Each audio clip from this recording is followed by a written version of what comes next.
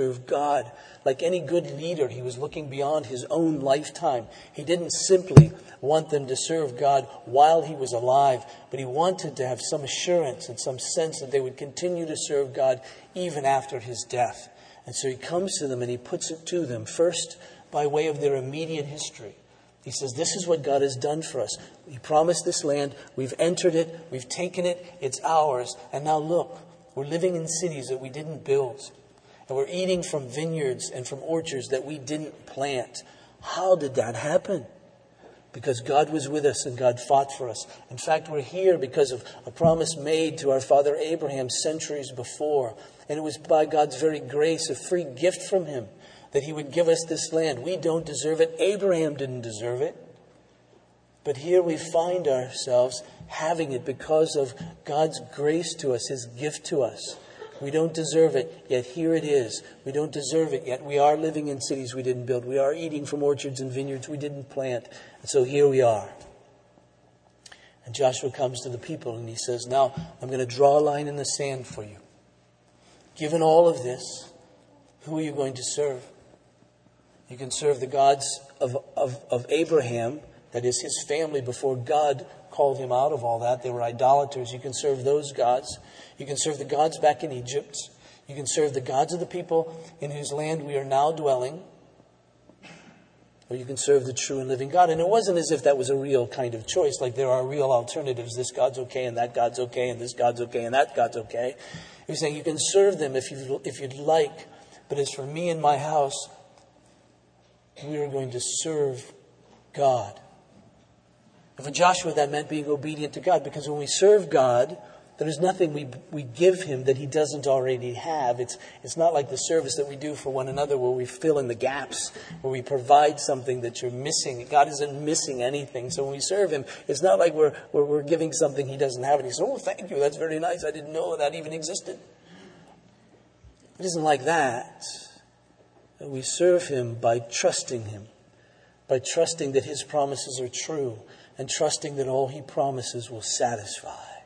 And so when we trust him like that, we obey him. And as we obey him, that's serving him.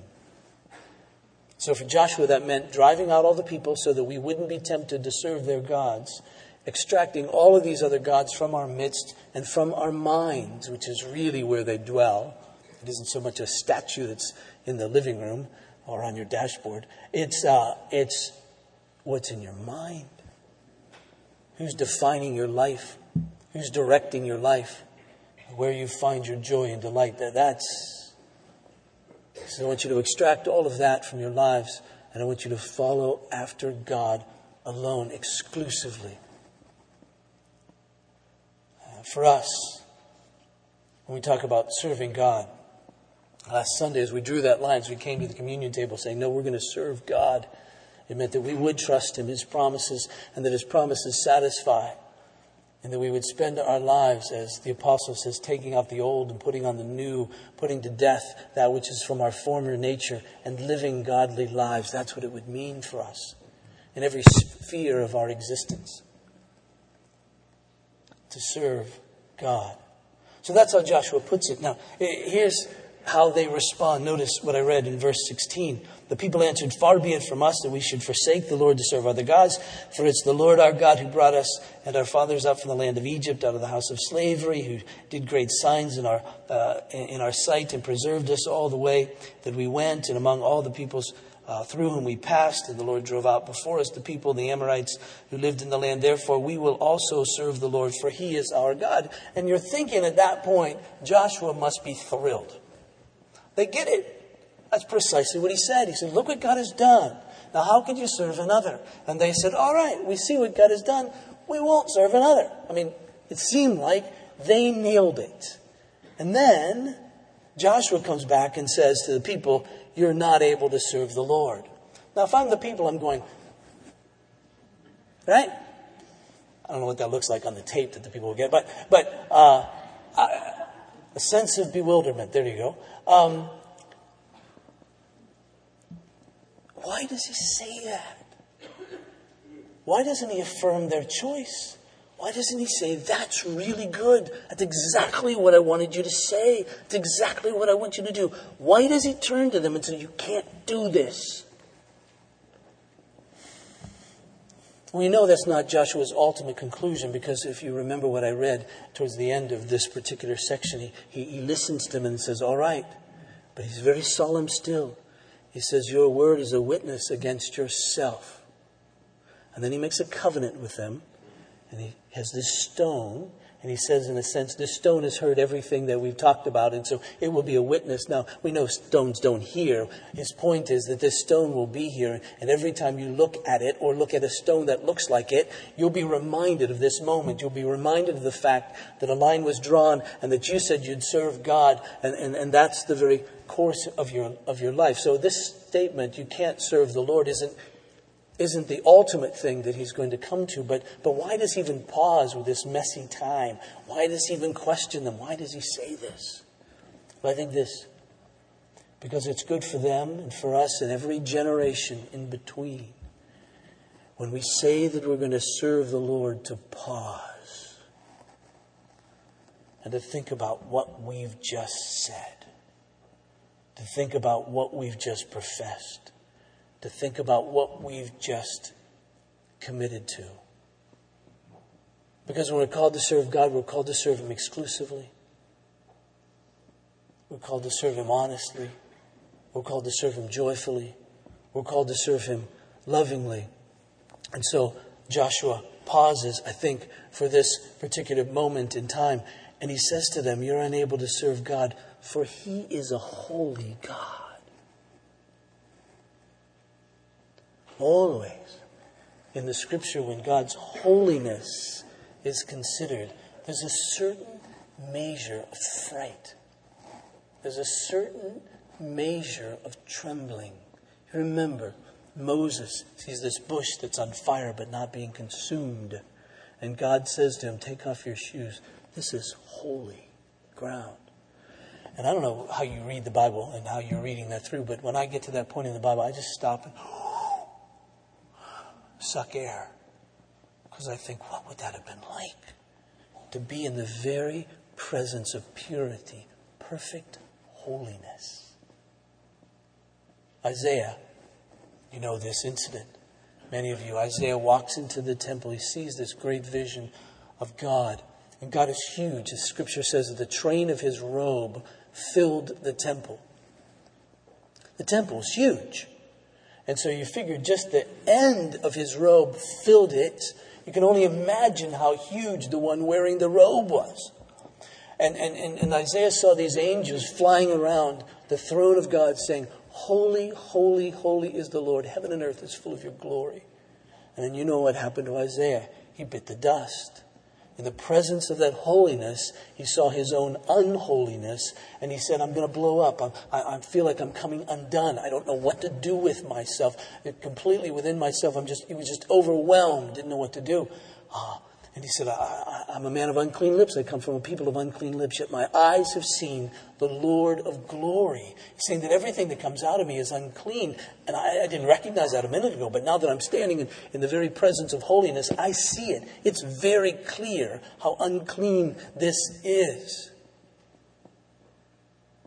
And I come from a people just like me. And so how can I stand in the very presence of holiness? There was a time in the life of Jesus and His disciples when they were at the Sea of Galilee, and Jesus said, let's go to the other side. They said, fine. They got into a boat. Jesus found a cushion and He went to sleep. And then a huge storm came up. And at first the disciples appeared to be afraid of the storm, because it's a storm that looks like it's going to overwhelm them. And to make afraid a group of, some of whom at least are fishermen on the sea, it must be a huge storm. And so Jesus, they wake him up and say, don't you care about us? And so I just say that because haven't you said that to God from time to time? Don't you really care about me? But anyway, Jesus gets up and says, peace, be still. And then the Scripture says they're filled with fear. You would think that their fear would go away. You would think that now that the storm's gone, we have nothing to be afraid of. But what you have in your very boat is someone who's stronger than that storm. That's holiness. And the scripture said they were afraid as they stood in the very presence of Jesus. And I think there's a sense that Joshua is saying to these people and to us when we perhaps quickly or even with a measure of consideration say, I'll serve the Lord. Joshua says, wait, whoa. He's holy. And then he says he's jealous. Now, when we think of jealousy, we normally think of a bad trait. Because in human beings, jealousy is generally a bad trait. It's one of those traits that often comes from our pride. And we basically say, I want what you have, or I want who you are, and I hate you because you have it and I don't. So we're jealous of all kinds of things, and we all experience this kind of jealousy. Sometimes we're jealous because of the attractiveness of another person. They look better than we do, or their wealth, they have more money than we do, or their house, it's bigger than ours, or their car, it's nicer than ours, or their intelligence, or even in Christian circles, we never admit this, but we're jealous of one another's giftedness, which is really a funny thing if you think about it. But this person has the gift of that, and that person has the gift of this, and that's the one I want, and I don't have it, and I did. Blah, blah, blah.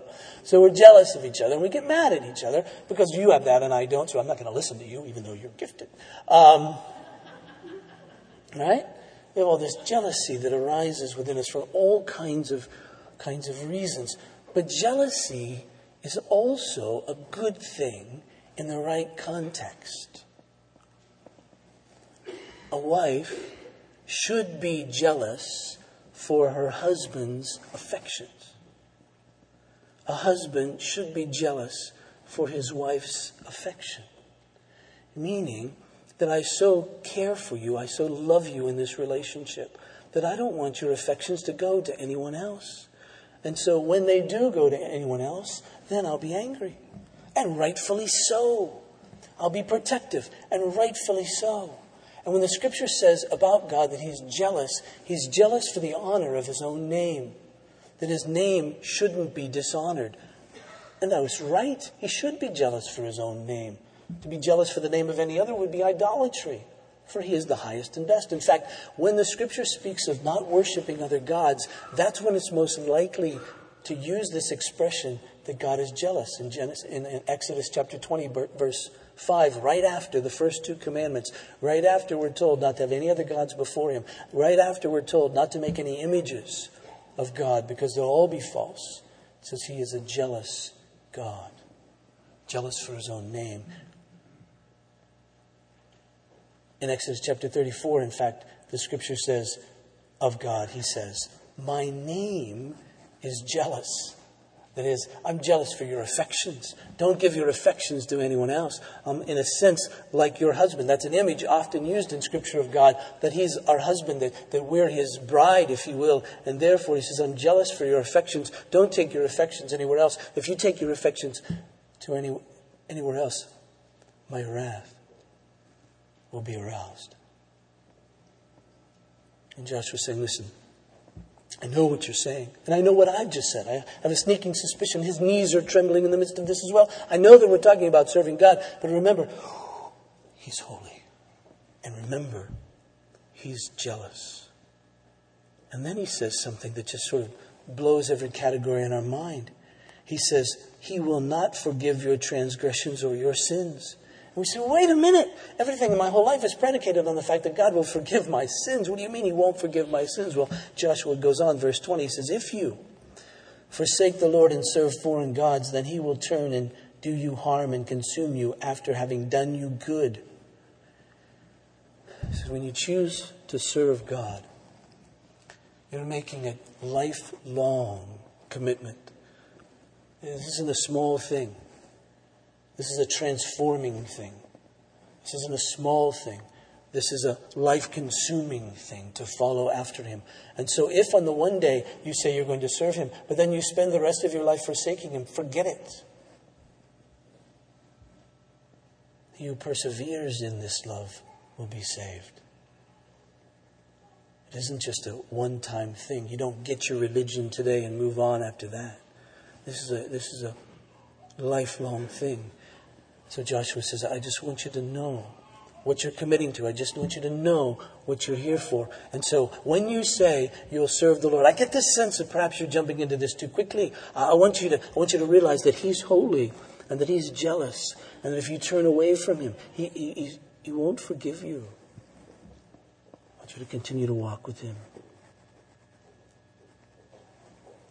Sounds a lot like Jesus, in fact. Turn to Matthew and chapter 10. Matthew in chapter 10, please.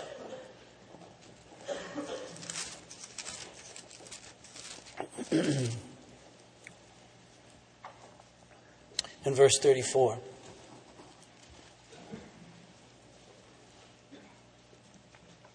Jesus put it like this. He says, "Do not think I've come to bring peace to the earth. I've not come to bring peace, but a sword, for I've come to set a man against his father, and a daughter against her mother, and a daughter-in-law against her mother-in-law. And a person's enemies will be those of his own household. Whoever loves father or mother more than me is not worthy of me. Whoever loves son or daughter more than me is not worthy of me. And whoever does not take his cross and follow me is not worthy of me. Whoever finds his life will lose it. Whoever loses his life for my sake will find it." See, Jesus is saying, I'm the defining relationship in your life. The defining relationship in your life. It's not your father or your mother. It's not your husband or wife. It's not your son or daughter. It's not your mother-in-law or your father-in-law. It's me. And while Jesus isn't saying, I want you to pick fights with everybody in your family, those will just happen. I don't want you to pick fights with everybody in your family. I want you to know that your loyalty is to me first, last, and always. In fact, your relationship with them is defined by me. So I've told you to love them, but I want you to love them my way. But understand that it may well be that because you follow me, they may hate you. And when they hate you, don't turn from me to them. Live with their hatred of you. Though that may be painful and disappointing and very difficult in your life. We know that in the days of Jesus, we know even now in these days, this is true for some people. In those days, and even in our own day, funerals are held in certain parts of the world and by those of certain faiths when their children convert to Christianity. The relationship is completely severed. It may be true for some of you that you experience that kind of thing in the context of your own families. That while it may not be hatred, you do know there's something because you're a Christian and they're not. And it's painful in the relationship and how you're treated. We have college students who come here to the University of Kansas and become Christians. And they come to many of us on the staff and some elders, I'm sure, and so forth. And maybe some of you who are in relationship with them may say, please pray for me because I'm going home over Christmas. And this is not going to be easy because they know I've become a Christian, or I'm going to tell them I've become a Christian. And I know when I do that, it's not going to be easy for me. But we must remind them in the midst of even the pain of that and the disappointment of that and all of that, still their loyalty is to Christ. And I hope you just see the subtlety here. It's probably not so subtle, really. What Jesus is claiming about himself. If anybody doesn't believe that Jesus thought himself to be God, here is a passage you can always point to, because here he's making himself out to be God. Nobody has the right to say this kind of thing about themselves other than God. Because he's saying, Jesus is saying, the relationship you have with me is the defining relationship of your life. Don't go anywhere else to have that relationship defined. Not father and mother, not son or daughter, not in-laws, not even yourself. Because what I want you to do is I want you to take up your cross. And I want you to put to death everything that isn't of me. I want you to put to death everything that isn't loyalty to me. I want you to put to death everything that isn't defined by me.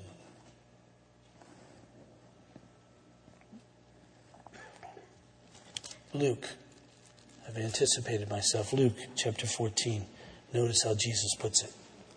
Luke chapter 14, verse 25.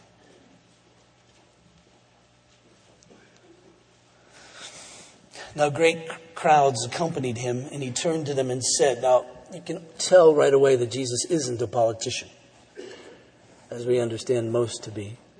He isn't someone who's simply interested in followers in a sense of having a lot of people to say, well, I had 1,000 follow me today and 2,000 tomorrow. This is what you call preaching down a crowd. If anyone comes to me and doesn't hate his own father and mother and wife and children and brothers and sisters, yes, even his own life, he can't be my disciple. Whoever does not bear his own cross and come after me cannot be my disciple. For which of you desiring to build a tower does not first sit down and count the cost, whether he has enough to complete it? Otherwise, when he has laid the foundation and is not able to finish, all who see will begin to mock him, saying, this man began to build and was not able to finish.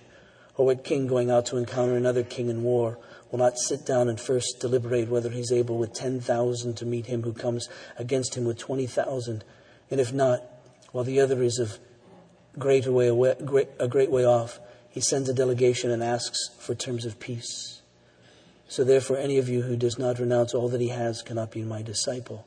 Again, Jesus is saying, listen, I want you to sit and realize what you're being called to when you follow after me. It means renouncing all other loyalties. It means renouncing, in a sense, all other affections that would drive you and define you and direct your lives.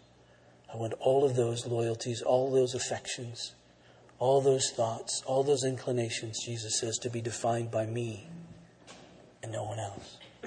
So think about it. I think Joshua is saying, think about it. Before you rush in, think about it. Now the question is, what are we really giving up here? What are we giving up in order to follow after Jesus? J.C. Ryle wrote a book called Holiness in 1879. It was published, not this particular one. And he has a chapter in this book of holiness called The Cost. And he lays out just 4 general costs of following Jesus. Let me read you a little bit. Hang with me. He's a far better preacher than I. He says, for one thing, it will cost him his self-righteousness. You see, if you want to follow Jesus, it'll cost your self-righteousness. It'll cost your confidence in yourself. He says he must always cast away pride and high thoughts and conceits of his own goodness. And you may think, well, I can do that on a good day. Ryle didn't say that. I said that. But he must be content to go to heaven as a poor sinner saved only by free grace and owing all to the merit and righteousness of another. He must really feel, as well as say the prayer book words, that he has erred and gone astray like a lost sheep, and that he has left undone the things he ought to have done and done the things he ought not to have done, and that there is no health in him. He must be willing to give up all trust in his own morality, respectability, praying, Bible reading, church going, and sacrament receiving, and to trust in nothing but Jesus Christ. That's the cost, to shed all of that. As Ryle enters into this discussion, he says, it's easy to be an outward Christian. All you have to do is go to church, he says, 3 times a week. It's lesser even now, twice a month, right? All I have to do to go to church a couple of times a month, and he says, and maintain a certain respectable morality. And he says, you look like a Christian. You're no Christian, but you look like one at that point. So he says, if you're going to be a Christian, if you're going to be a server of Jesus, you've got to renounce your self-righteousness. And the second thing, he says, another thing, it will cost a man his sins. He says, you must be willing to give up every habit and practice which is wrong in God's sight. Now, we understand that we don't become sinless as we follow Christ. But he says, your attitude to your sin is to renounce it, to realize this is the very thing that's out to kill you. And so, give it up. And your attitude towards it should be, I don't want anything to do with this sin. Later, I love this sentence he says about one who follows Christ. He says, he and sin must quarrel if he and God are to be friends. We must quarrel with sin if we're not going to be quarreling with God. If we're going to be friends with God, we can't be friends with sin. So he says, he must be willing to give up every practice and habit which is wrong in God's sight. He must set his face against it, quarrel with it, break off from it, fight it, crucify it, labor to give it up under whatever the world around him labor to give it up, whatever the world around him may say or think. He must do this honestly and fairly. There must be no separate truce with any special sin which he loves. Right? He says that, and we hear that, and he knows what we're hearing. We all have these special little truces, don't we? With the sins that we love.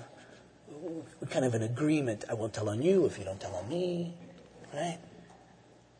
He says, no. Yeah, it's going to cost us that.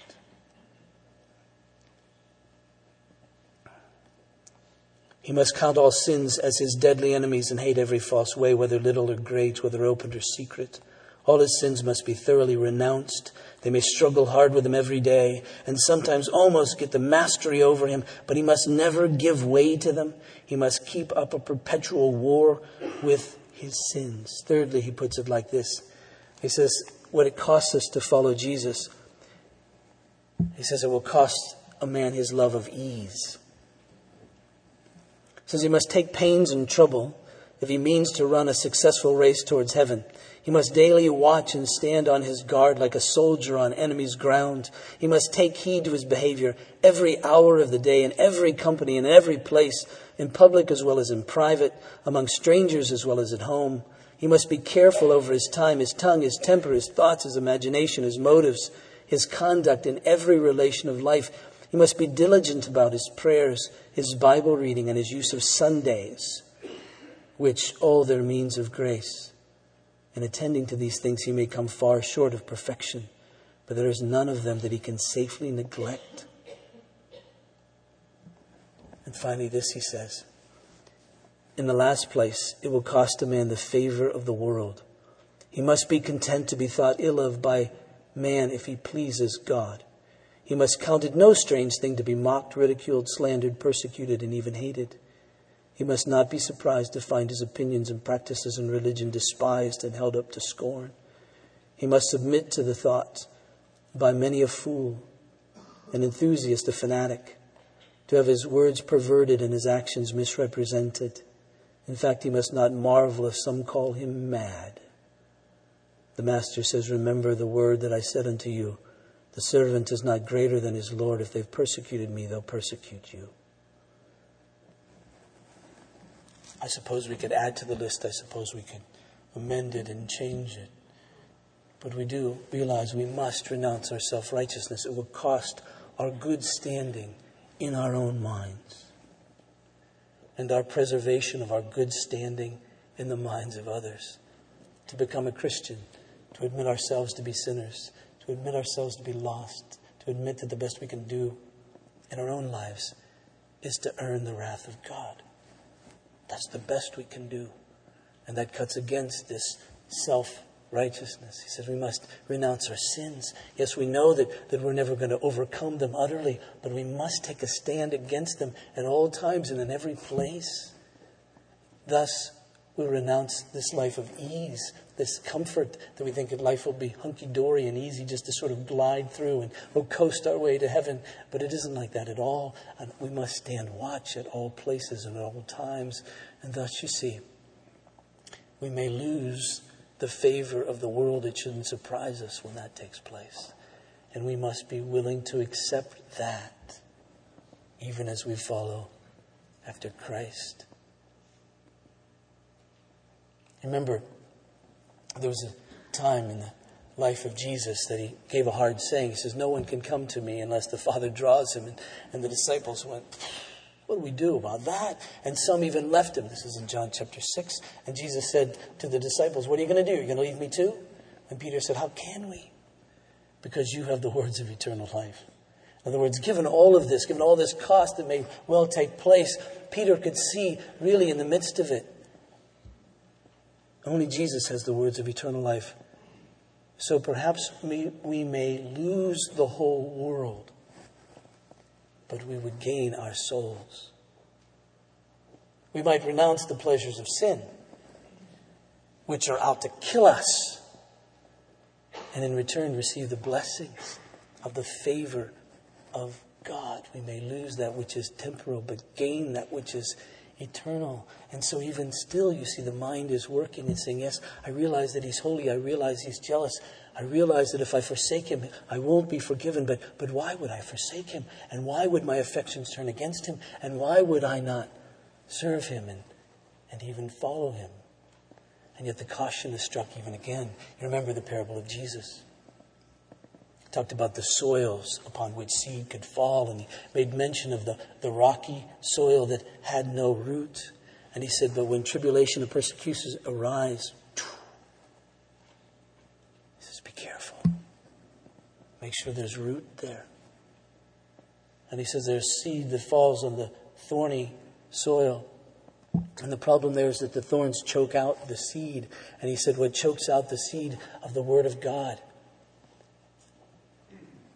is the cares of the world and the deceitfulness of riches. Because you see, the world comes to us and piles cares upon us and then says to us, see, God can't satisfy you. Look at how troubled you are. God can't help you. Look at all the difficulties you're facing. God can't help you. But if only I had wealth. If only I had wealth, that would solve my problems. If only I had wealth, then that would get me out of all of these cares. If only I had wealth, then I'd be so much better off. And so the cares of the world and the deceitfulness of riches gang up against us. And we say, okay, And we end up like that man that Jesus called the rich fool, who had enough stored up in his barns to last him 2 lifetimes. And he died that night. And while he was rich in the context of the world, he was poor in the things of God.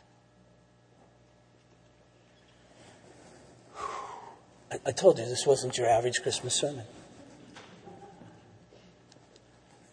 It's a time for us to really think honestly about who we are and whose we are and who it is that we will serve.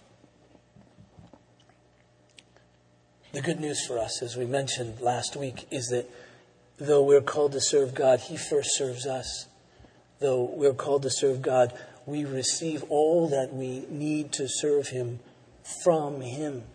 See, last week it was kind of a sense of resolve. For those of you who were with us last week was kind of a sense of resolve. Yes, I will follow God. This week, it's a sense of resolve with humility. I will serve Him. I will follow Him as He enables me. There's a certain sense of stillness this week as we come. And we come for the same reason and the same basis. We come because Jesus does indeed have for us the words of eternal life. We come because even if we make the comparison between Jesus and all other gods, we realize that all other gods are faulty. We realize that none of them really is concerned about our own souls. None of them is concerned to help us, whether they be the gods of Egypt or the gods of Abraham's fathers or the gods of the Amorites or the gods in America. None of them are really concerned about our own souls. But Jesus is. And He comes and He says, I do have the words of eternal life. Not only do I have the words of eternal life,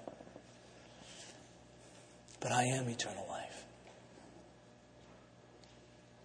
It was a great scene as Jesus is facing Pilate, you remember, at the trial right before His crucifixion. And after a brief discussion, Pilate looks to Jesus and says, what is truth? And Jesus says nothing. But He answered the question.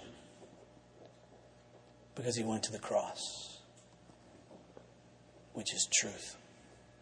The truth is that we're sinners in the sight of God. And deserve His wrath. The truth is that God has so loved that He sent His Son, who would take the sins of sinners upon Himself and die, that their sins might be forgiven. The truth is that there's eternal life in believing in Him. You see, that's exactly what Jesus was laying out for his disciples on the night that he was betrayed. He took the bread that was around that Passover table, which wasn't unusual, and he broke it, which wasn't unusual. And then he said to them, "This is my body, which is given for you." Now that was different. That was unusual. He said, "This is truth." In the same way he took the cup that was there, not unusual.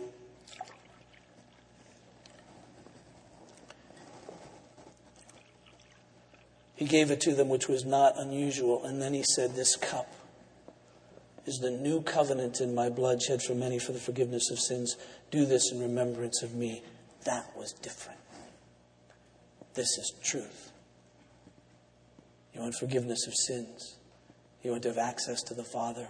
You want to be united to him. You want to be reconciled to him. You want to belong to him. You want to have eternal life. You want to have his Spirit living within you. This is truth, he says.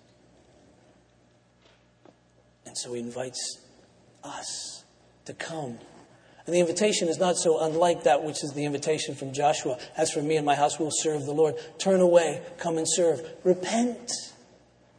Turn away from every other loyalty, every other affection, every other thing that can define your life, every other thing that would direct your life. He says, turn away from that, turn to me. In faith, believing, trust me. And the way that you serve me is by trusting that my promises are true. The way that you serve me are by trusting that my promises are true and following me, that I will satisfy you.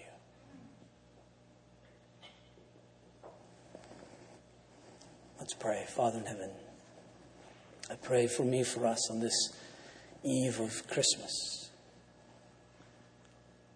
We understand Jesus came, lived among us,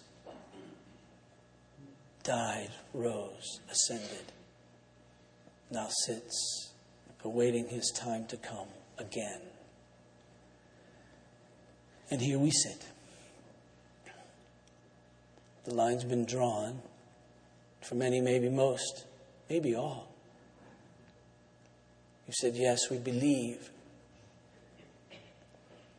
And now's the day just to sit back, rethink, breathe in. What does that mean?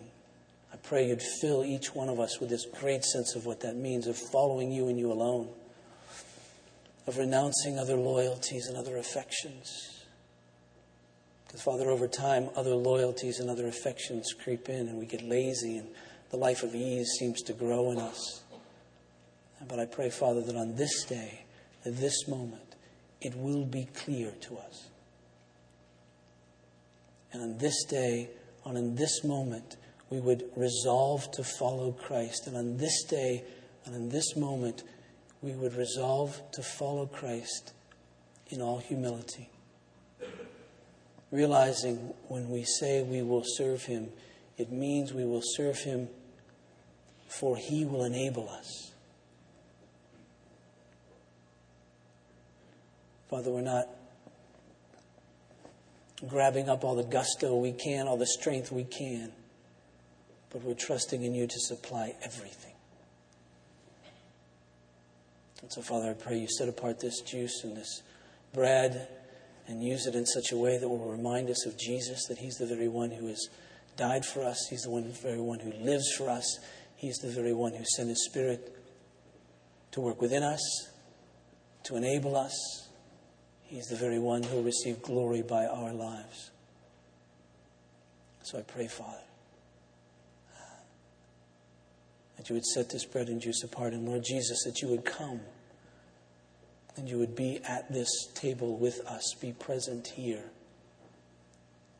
so that our trust in you will increase, so that our understanding that you satisfy and our belief that you will satisfy us will increase, so that we will be empowered to live in a way that serves you. And this we pray in Jesus' name. Amen. I remind you that this table is not the table of Grace Evangelical Presbyterian Church, but it's the table of the Lord. And he invites to it all those who understand themselves to be sinners in his sight, without hope except in his sovereign mercy. All those who receive and depend upon our Lord Jesus as He's offered to us in the gospel, that is, as the Savior of sinners. And all those who, dependent upon God's grace and working by the Holy Spirit, desire to follow after Christ, to serve Him. If that's true for you, please come. These two sections can come down the aisle to my left, these two sections down the aisle to my right. Take a piece of bread, dip it in the cup, and in humility, in dependence upon Christ, think, yes, as for me and my house, we will serve the Lord. Please come.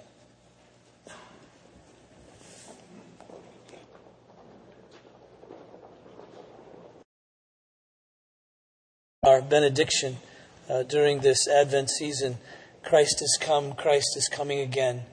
Hallelujah. Please receive this as God's benediction. Now to Him who is able to keep you from falling and to present you blameless before His glorious presence, and that with great joy. To only wise God and Savior Jesus Christ, to be glory, dominion, majesty, and power, both now and forevermore. And all God's people said, Christ has come. Christ is coming again. Hallelujah.